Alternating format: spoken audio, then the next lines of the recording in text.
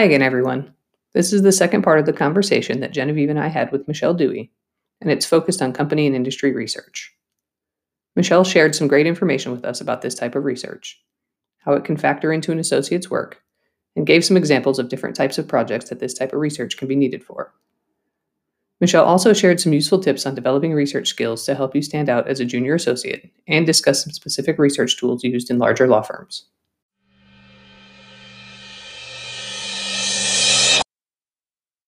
I'm going to pivot just a bit and turn from general transactions more towards the business research, maybe for development purposes, or just generally kind of industrial and corporate research. And I'd love to know just generally how that kind of company research plays into your work and the work of your attorneys. So company research is probably a pretty broad label, and I'm sure we're going to talk a lot more about that. But I don't think there is a single day where my team does not engage in company research in some way. That could be looking into, corporations and their family trees. Even for, again, our litigation teams, a lot of times they're trying to find information about prospective clients or opposing parties in litigation. Every day, we are tracking companies in the news, we're tracking new litigation filings, we're looking at company financials. It's really, honestly, a cornerstone, I think, of all legal research. So to help us develop a shared foundation for what this sort of research looks like, can you talk about some examples of the different types of Sure. company, business, industry research? So competitive intelligence thanks. is a term you'll probably hear when you get to a law firm. You may even have a department that does competitive intelligence. Sometimes that work is done inside the library space. Sometimes it's a standalone team. Just depends on sort of how your firm is structured. But competitive intelligence is really going in and trying to find out, what do we know about another firm or other firms? In transactional space, a lot of times this is looking at like deal histories, right? What kind of deals have they worked on? What types of entities do they represent? Do they kind of stick in with certain types of players or certain types of clients or industries? And it can also be, looking at the industry of law, right? The practice of law. What are sort of the trends that are happening in that space, and where does your firm sit inside? Then more generally, there's business development work. And that's sort of a larger umbrella for any kind of research that you're doing to kind of drum up your own business for yourself, for your practice group, for the firm as a whole.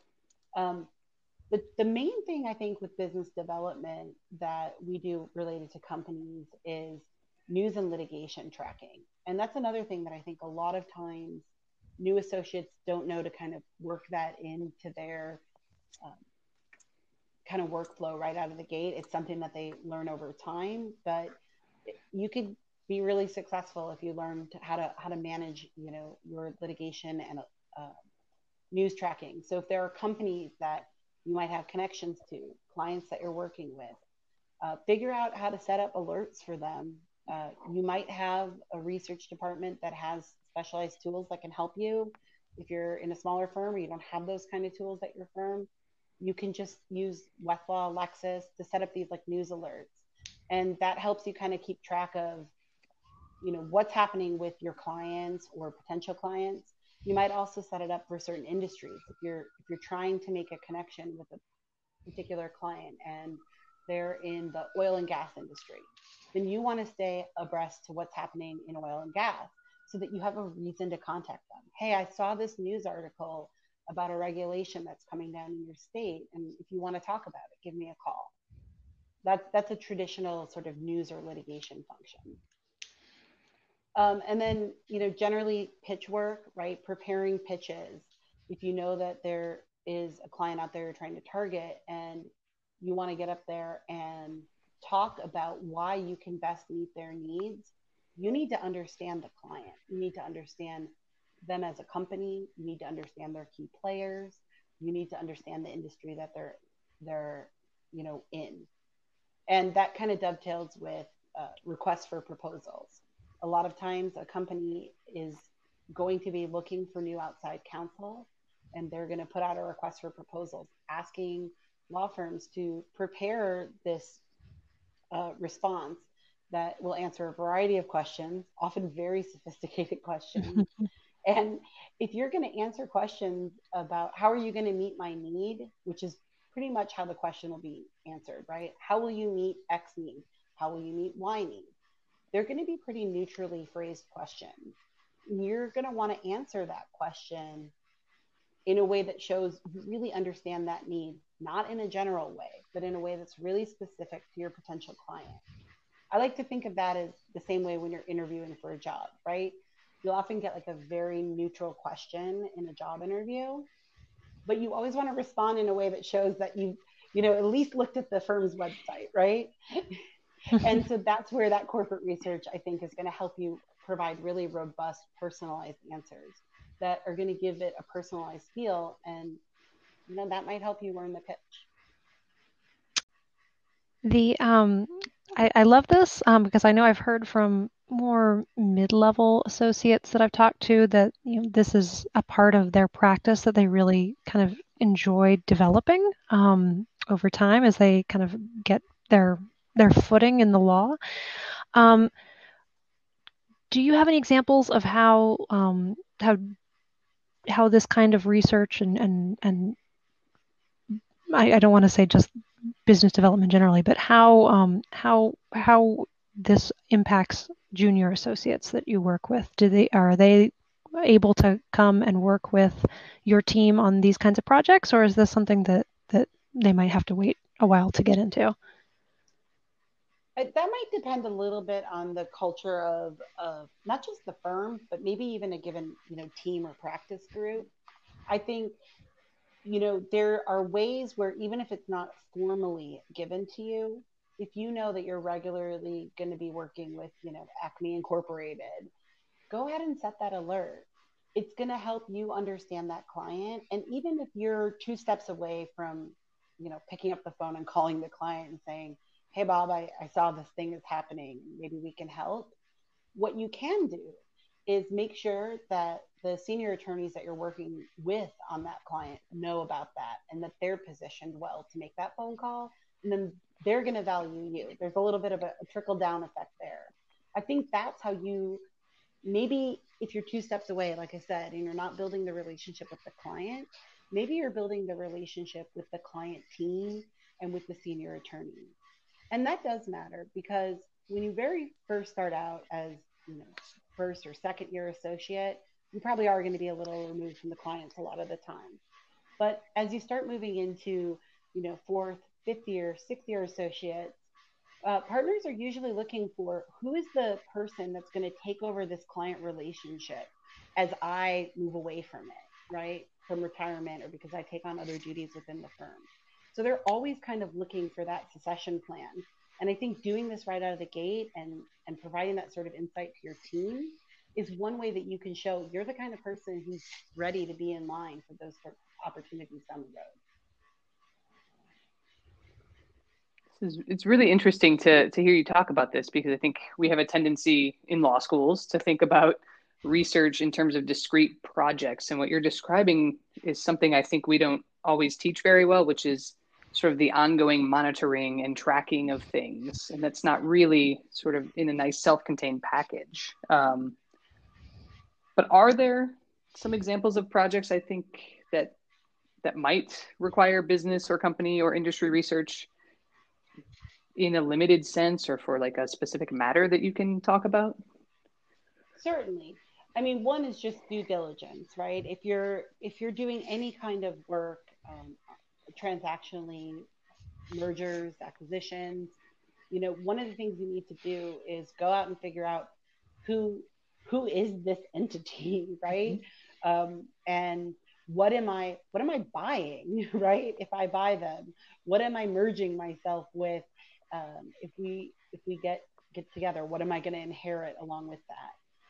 And so in that case, you're going to want to look at their litigation history, their financial history, understanding how to move through a corporate family tree, that one is really complex actually, because different platforms present the family tree differently. And um, just like many people might have different definitions of like what is family, different vendors have their own definition of what is family. Is family something you directly own? Does it matter if you just are like largely invested in it? Does it matter how much? How do they present that? So really being able to understand that and take, a complex family tree and distill it down to a summary. One of the things that you might be asked to do is go out and make me a company profile. And there are a whole host of reasons why you might have to do that, from business development to, M&A transactions to probably a million things we can't think of in between. And so building a company profile probably means that you're talking about making a several page report, but also the thing you have to be able to do is put some sort of summary on the front of that, because everybody wants the 20-page report, but they only want to read the one-page summary on the front. Mm-hmm. And so being able to do something that is very thorough and very robust, but also being able to distill it down. Another type of thing that often happens is having to kind of trace the history of a company. If it's changed hands a lot, how can we figure out at which point, something moved from, one ownership to another, and maybe sometimes like who were the different people that were at the helm at the stage of each of these transitions. Another common, I think, transactional research project is trying to look at, industry space. A lot of times those are the kind of things where a team as a whole, especially if they're trying to get into a space, or you might even have a client that's trying to expand their business and they want you to go out and, do industry research, find out what the trends are, find out who the major players are, find out some financial information about the industry. And then, the typical legal and regulatory and legislative happenings that might be going on. And then lastly, another project that I've seen happen in it for like a discrete client is if they want to like reevaluate a policy. Um, Maybe they want to change their bylaws, or maybe you're helping a new company incorporate bylaws. They want you to go out and maybe find not only the legal research that supports that, right? What are the requirements in this jurisdiction, or the rules, and or the best practices, but also going out and finding samples, right? What's happening in this industry? How are these policies typically written in our industry? Um, and what do those look like? So you might be asked to go out and compile them. And that's another one where knowing your collection can be really helpful, because a lot of times for public companies, you can just get that stuff on Google, right? You can go to the company website and figure out where they posted their bylaws. But there are also tools. One I like to use is IntelliGize, that collect and aggregate those. And those can be a great tool because they're much more efficient, because I can go into IntelliGize and say, show me all the public companies that have this kind of policy, and I want to see it only for this industry, and I want to see it for companies of this size. And that can be really helpful when you're leveraging those commercial tools, because they're going to help you filter in a way that you typically are not going to do if you're pulling your stuff together from Google. And that's going to give you better results, because just looking at everything on Google, maybe you're going to say, oh, this language is the preferred language. But it turns out that that's not preferred when the company is the size that your client. I'm glad you mentioned IntelliGize, because that's a product that I think we in the law school have some peripheral awareness of, but for various business reasons we don't have access to it. So I was just wondering if there are. I know every firm is different, but are there favorite resources that that you and your team might use for company research or other types of business development work that are common in peer firms that you know of, but that many students may never have heard of? Yes, definitely. Although the caveat I would say is, I don't think there is one tool that is likely, unless you have a discrete need, right? Go out and pull me a single family tree. Although I'd put an asterisk on that and say that personally, I'd probably pull it from more than one place and then compare. Mm-hmm. There really isn't one place that you're probably going to go. And that's where thinking about what is the information I need and who's the best in class for that kind of thing. And also recognizing that if you're doing a comprehensive report, you can't just go to one tool and extract, even if they say that they'll provide you that report. You really don't want to just extract it, right? You want to be able to compare resources and add some layering. That said, I really like Bloomberg for deal analysis. I don't know if you've ever used their deal analysis tool, but it'll let you look at deals and kind of compare deals based on size and industry, and you can kind of extract some of the language from those deals. I think that's a really helpful tool. Intelligize is one of my favorites for SEC docket. They also have a really, I think, in my firm, underutilized collection. They have a library of policy examples and corporate governance documents. So that's where you might be asked, hey, can you draft this? I don't know what that looks like, or I'm not sure what the best one is. Intelligize is my favorite go-to for that kind of library. But I also think their content is good, but their searchability is much better than many other platforms. I mean, obviously you can get SEC material everywhere. I think Intelligize probably has one of the best interfaces. We also use West Business Law Center, and smaller firms might use Securities Mosaic. So that's like Intelligize Lite. Mm-hmm. And then the really robust tools we use, they actually only sit in our library, but at some firms, they may have attorney seats. So that's like Capital IQ and PitchBook. Capital IQ has really always been traditionally a tool for public companies. However, they've really been expanding their private company database. PitchBook is typically the tool that we use for private companies, but they've really been expanding their public company database. And that's where I really go to try to dig into, family trees, financials, looking into who are the investors. Private equity is everything lately. And so being able to leverage tools that can give you insight into who are the investors and what kind of private equity funds are out there right now. And Capital IQ I really like because you can export the data. And if you're a sophisticated Excel user, you can probably harness a lot of power out of the information inside Capital IQ. So that would be my other little asterisk recommendation is take time to get a little comfortable with Excel, because some of these databases will give you the best information in Excel format. And if you have just a little bit of ability with Excel, you can actually take something that maybe an attorney, a senior attorney, would just look at as these are just lines of spreadsheet, and you could do something pretty dynamic.